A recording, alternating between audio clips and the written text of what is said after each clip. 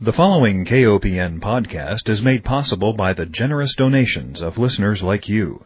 Please consider a donation to listener-supported community radio, KOPN. You can donate securely on our website at kopn.org. Hi, welcome to Food Sleuth Radio, where we help you think beyond your plate. I'm Melinda Hemmelgarn, a registered dietitian and investigative nutritionist on a mission to connect the dots between food, health, and agriculture and find food truth. And today it is my honor to welcome Claire Hope Cummings. She is an environmental attorney, and she is the author of one of the most important books of the century, titled Uncertain Peril: Genetic Engineering and the Future of Seeds. Claire Hope Cummings speaks and writes about something equally important: ethical considerations of corporate ownership of genes in our bodies and the engineering of our sacred native seeds for industrial agriculture. She is interested in the environmental and political implications of how we eat and how food and farming reconnects us to each other and the places where we live. She has incredible experience in that she has farmed in both California and in Vietnam, where she had an organic farm on the Mekong Delta. For 4 years, she was attorney for the United States Department of Agriculture's Office of General Counsel. She is a founder of the Cultural Conservancy, a native land rights organization.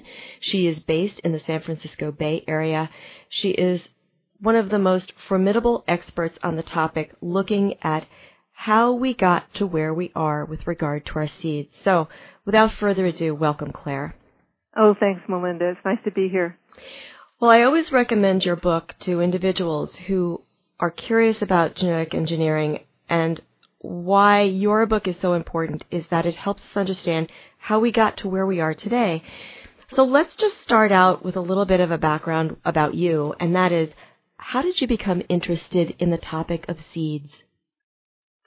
Well, seeds, I come from a long line of women who love plants, and I've always gardened, and we all have grandparents who are farmers, most of us, and so it comes from just the general love of nature. But when I was looking around for how to tell the stories, because I think these are such complicated, the technology, for instance, of genetic modification is so complicated, it really helps to tell the stories of things that we care about our seeds or the land or farmers. And so I picked seeds as a way to tell that story. And I have to say, Melinda, that in writing about seeds and in covering genetically modified seeds since the early 90s, before there were any products on the market, I fell in love with seeds. I mean, they're magical, they're sacred, they're the common heritage of humanity, they feed us, there's so much that can be said about them and they kind of lie there still and quiet and tiny, and they don't get in our way, and so it's easy to forget them. And I have to say, they are in peril, as the book's title implies. But I just fell in love with them, and they started really telling me the stories, not only of who we are as human beings, because they've been our companions throughout the human journey, but about what our values are as a society. And you can tell that story. You know, you can figure out where we are now by looking at what we're doing to seeds. Are we honoring nature? Are we working with the natural world to increase its productivity and abundance? Or are we, and here's the operative word, just trying to control it and taking a lot of risks with nature in order to feed a sort of different idea about taking care of ourselves? Mm-hmm. Well, early in your book, you describe how scientists and university-based scientists really took control of this technology of bioengineering without real public interest input. And I thought that was a great revelation, because in finding out how we got to where we are today, we have to ask, where was the public sentiment? Where was the public opinion? And was that infused in the decision to engineer our seeds? That's a great insight, Melinda. And I think a lot of people think this is science. When we're talking about biotechnology as it's used in agriculture, it's not science. It's a commercial technology. And we get those mixed up, what technology and science is. So in terms of science, I'm all for science. I would love to have way more science. And I think the science justifies sustainable agriculture. It doesn't actually support this particular use of technology, bioengineering, if you will call it that. And so what happened was there were scientists, and they were very concerned about it, and they met in the 1970s at Asilomar near here in California. And at some point during that meeting, they decided to basically keep the public out of the process of evaluating the safety of this technology as it was developed. So it was a conscious decision on their part to sort of kind of have an elitist attitude towards we know what's best. Well, I think it's also important to understand, as I said at the beginning, that this was not a discovery. This was actually created purposefully. I think a lot of people think that GMOs were something where some people thought, oh, wouldn't it be a good idea to mix and match the species and we could have productivity and, cure cancer and feed the world, take care of all the social problems. If you look back into the history of the 20th century, the idea of using technology to solve social problems was driving a lot of innovation. And so part of that was agriculture and food. And as soon as they figured out, that the scientists figured out how to do what they call recombinant DNA technology, the big agriculture companies jumped in there and said, we're going to use this as a product, as a commercial technology, rather than as something that could be used for the public good. Mm-hmm.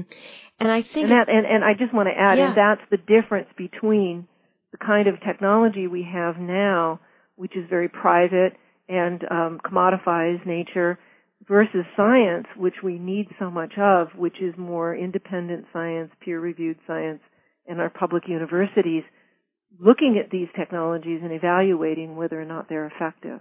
Absolutely. And I just want to add that in the very first chapter of your book, you write that GMOs were not invented because farmers were asking for them. They were created as a part of a larger business strategy to gain and maintain control over the agricultural sector. Just to reiterate what you said, I think it's very important for us as eaters and as citizens, and as you describe seeds as our collective heritage, that we understand what's going on and that these engineered seeds, under the guise of science and technology and feeding the world, were not asked for, that they are part of a bigger plan to really control the very source of our humanity.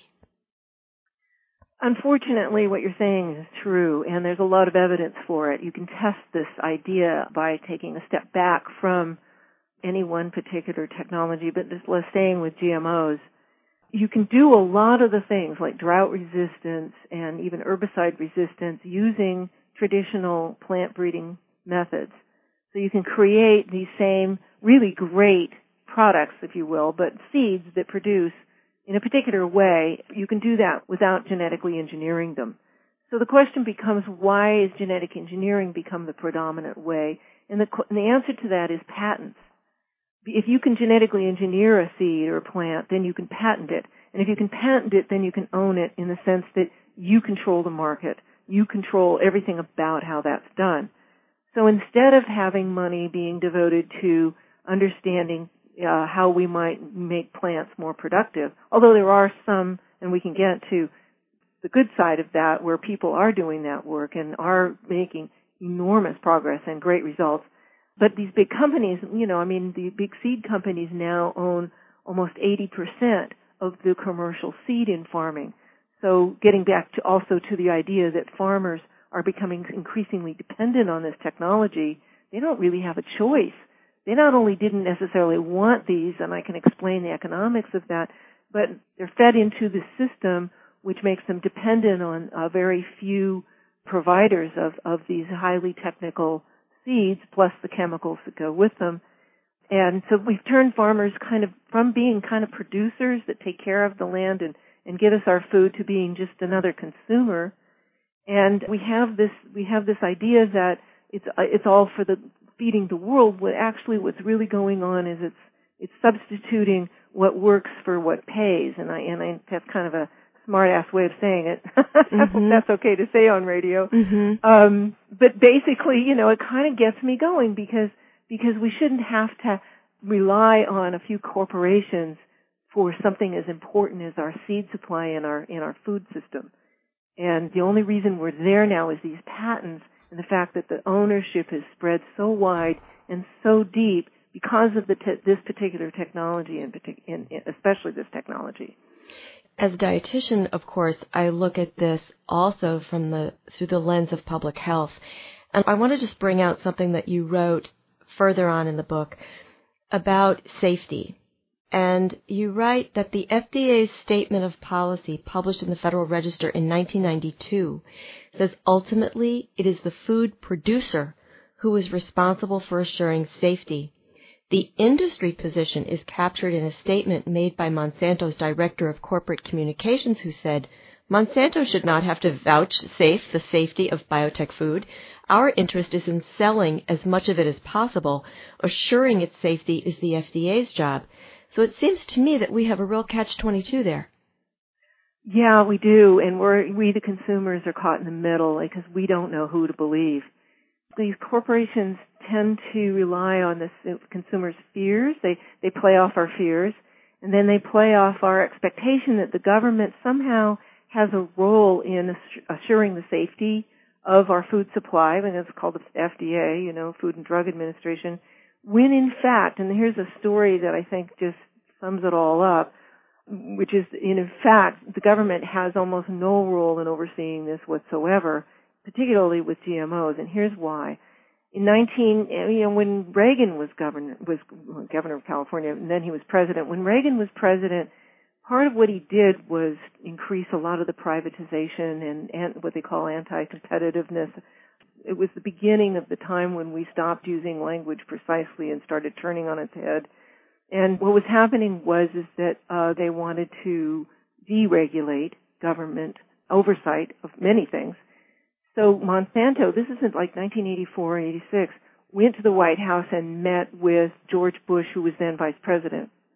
And then when he became president, he instituted what they had agreed on in their original meeting with the Monsanto executives. Basically, that's the regulatory system we now have governing GMOs in our food, and that is, it's entirely passive. The government only knows what the industry tells it. So there isn't any independent government inquiry. There's no government testing. There's nothing really going on. If the industry doesn't want to tell the government what they're finding, there's many studies that show there's a lot of evidence of problems, both human health and certainly environmental health, with the use of genetic engineering. But if the government is not told about it, then they don't know and they can't take any action. So it's really passive. It's a voluntary system. It relies on industry to be truthful. And we're talking about a corporation like Monsanto that has been engaged in poisonous chemicals and 2,4-D, and the chemical industry has a long record of disregarding the public health and environmental health. And yet these are the fox watching the chicken house, so to speak. So our regulatory system has never been adjusted for an active role for government to protect our health. And it's never, and the other thing that's really important to understand is it's never caught up with the science of molecular biology. And today it relies on all the legal principles and policies and science that we had in the 60s regulating chemicals. So they said there weren't going to be any active regulation and that there wasn't going to be any no new legal framework to deal with genetic engineering. And I can tell you the story of why I think that happened, but basically people need to know it was rigged from the start. Listeners, if you're just joining us, we're speaking with Claire Hope Cummings. She is an environmental attorney and author of the book we're talking about, titled Uncertain Peril, Genetic Engineering and the Future of Seeds. Claire Hope Cummings speaks and writes about ethical considerations of corporate takeover of both our genes, or the patenting of genes, and the engineering of our sacred native seeds for industrial agriculture. Well, Claire, you bring up a really important point here, and that is who owns the science and how are we basing decisions on whose science? So I always like to encourage consumers to question who owns the message and who profits from the message. And generally, when we look at nutritional science, for example, we want to see independent research. Research that is conducted or funded by the interested party tends to be biased in favor of the product that's being sold or manufactured.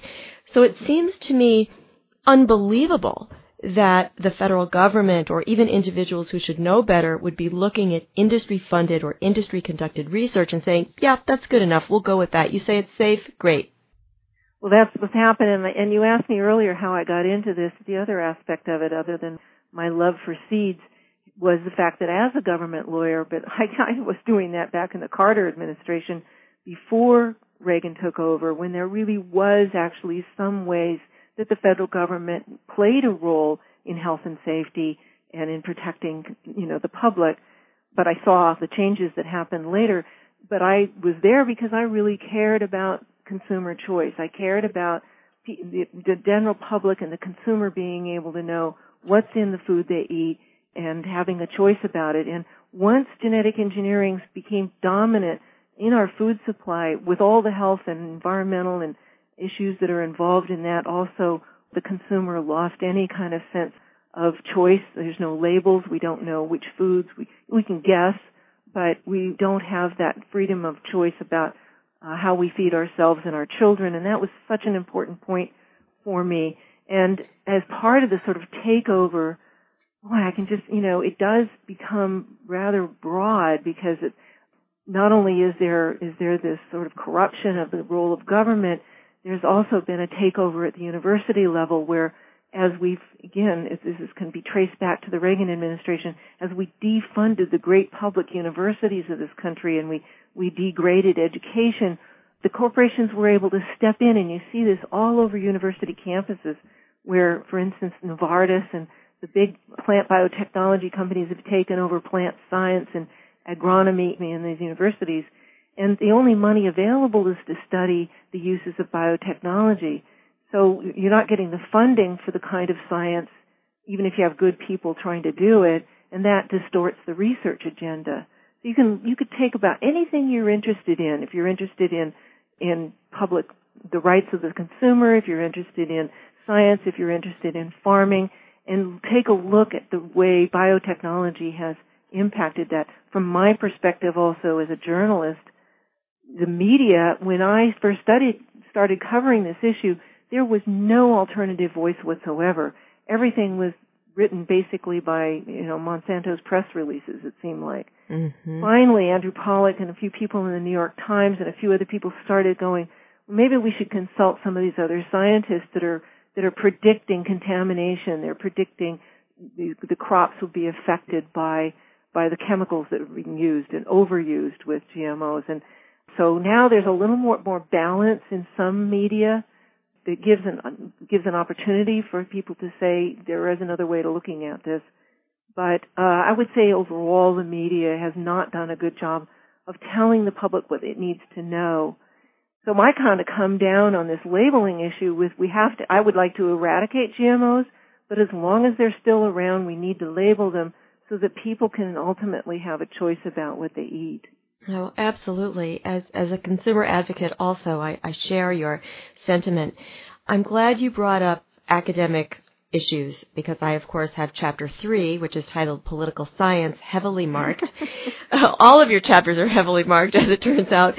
But I, too, am very concerned about what is driving the science at our universities and what has happened specifically to researchers who have spoken out or raised issues. Is it politically correct, for example, to have a discussion about the Green Revolution?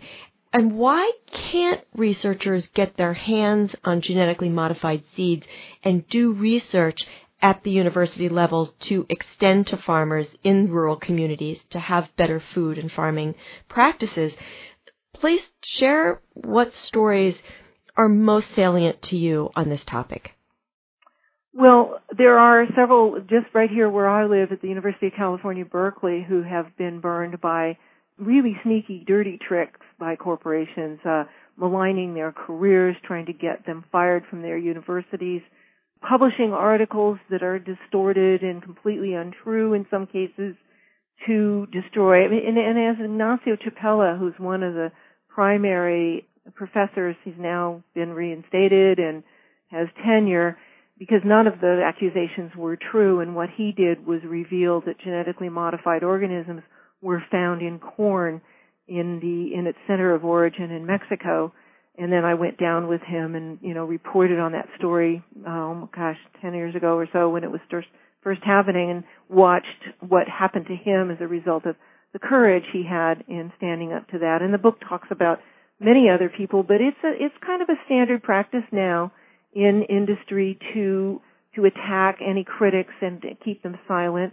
And you don't actually have to be right. You just create this incredible smokescreen so that you start these arguments in the science community. And because of the argument, and this happens all over, I think if you hear about, again, most any issue, you can see this as a tactic. If you can create enough noise around it, then people can forget the point that was originally made, and they get disgusted and they turn it off. Mm-hmm. We find this to be true throughout any kind of environmental science or any place where we're up against the corporate agenda. Particularly, it's happening a lot within the energy corporations as well. So these scientists, some of them lose their livelihood.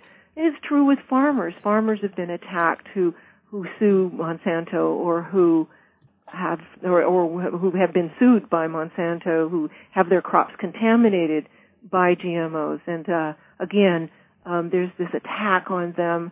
It kind of goes against our idea of what a free society should be about, that we should have a free exchange of ideas, and Lordy, it would be really nice if we could treat each other with some decency.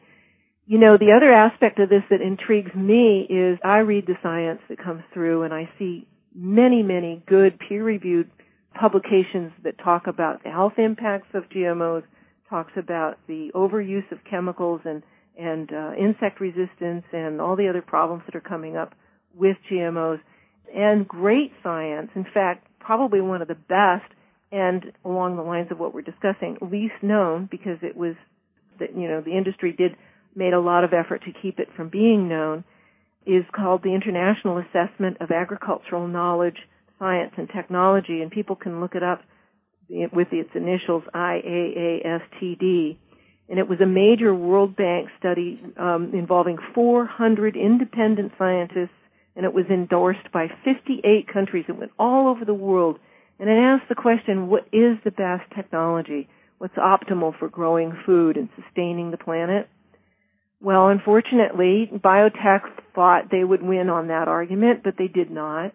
It came up with the basics of sustainable agriculture and regional food production and women farmers and the things that we know work, and it said that's the way we need to go forward. But then, of course, this has been not given any, people don't know about it, but the science question has been settled by this study. It says, biotechnology is not the answer. Mm-hmm. The other news report that I think is really astounding comes out of India with something called SRI, which is a planting process which has the most astounding, beyond the Green Revolution, which, was kind of dependent on chemicals and water and fossil fuels, and it had productivity, but it was at a cost. This particular method of farming is doubling, tripling, and even more the production on small areas of land with farmers who use it. It's remarkable, and yet we're not hearing about it. We're only hearing paid-for advertisements that say private technologies are the answer for the future. I hope I've kind of given you the bigger picture there, because there is science that supports what you and I and other people who care about sustainable agriculture want, and consumer health. And then we have this sort of juggernaut of money that's trying to distort the picture. Mm-hmm. And the argument I hear so often is that we must have this technology to feed hungry populations throughout the world. And if you're not in favor of protecting these poor, hungry people, then you must be a heartless soul. Or we hear language, and I know that you're also finely tuned to listen to words and wording, but so often if you question, or when we question this technological drive, that somehow we're labeled as activists. And I don't know when or how the term activist became a bad word, but I listen for it very carefully because we're often anyone who questions the technology is attacked in those ways. And I think that we as citizens need to listen for those words and say, thanks but no thanks. I'm concerned about the future of our seeds and of our planet. That's a really good point, and I kind of slipped it in there too earlier when I was talking about the distortion of the language. If you have a political agenda to sell people your product, people understand, I think, the distortions of advertising and public relations, but I think now we're seeing in our political arena just fall all out insanity. We don't know what words mean anymore. And we're going to have to take back the language as well as taking back our seeds and our food supply so that we can talk to each other, because we can't have a democratic and a healthy food system that people are involved in whatever way they want to be involved in, unless we can communicate fairly and honestly about these really important issues. So I find myself saying today, let's take back our food supply, let's take back the seeds and grow heritage seeds and get involved, but maybe we also need to take back the world of ideas and language as well. Absolutely. I would love to have you back. Our time is unfortunately up, but I would really love to have you back to talk about some of the issues that have been raised in terms of how technology is going to help save society and really get your opinion about how can we feed the world and what really is feeding the world, and get into a point that you made earlier about agriculture and the need for us to put culture back into agriculture. Love that. Thank you, Melinda. That would be great. Okay, we've got 1 minute left.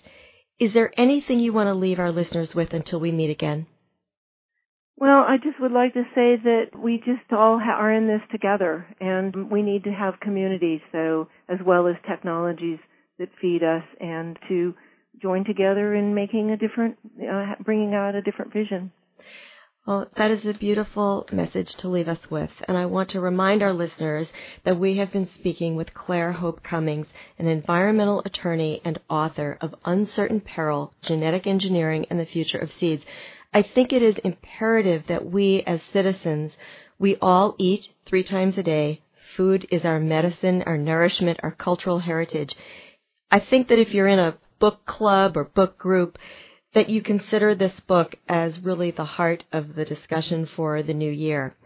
I want to remind our listeners that Food Sleuth Radio is produced by Dan Hemmelgarn in beautiful downtown Columbia, Missouri at KOPN Studios. Claire, again, thank you for being my guest. I'll make sure that we have a link to the book and your website, and we will schedule a part 2 to talk about some of the other issues addressed in your book. Oh, thank you, Melinda.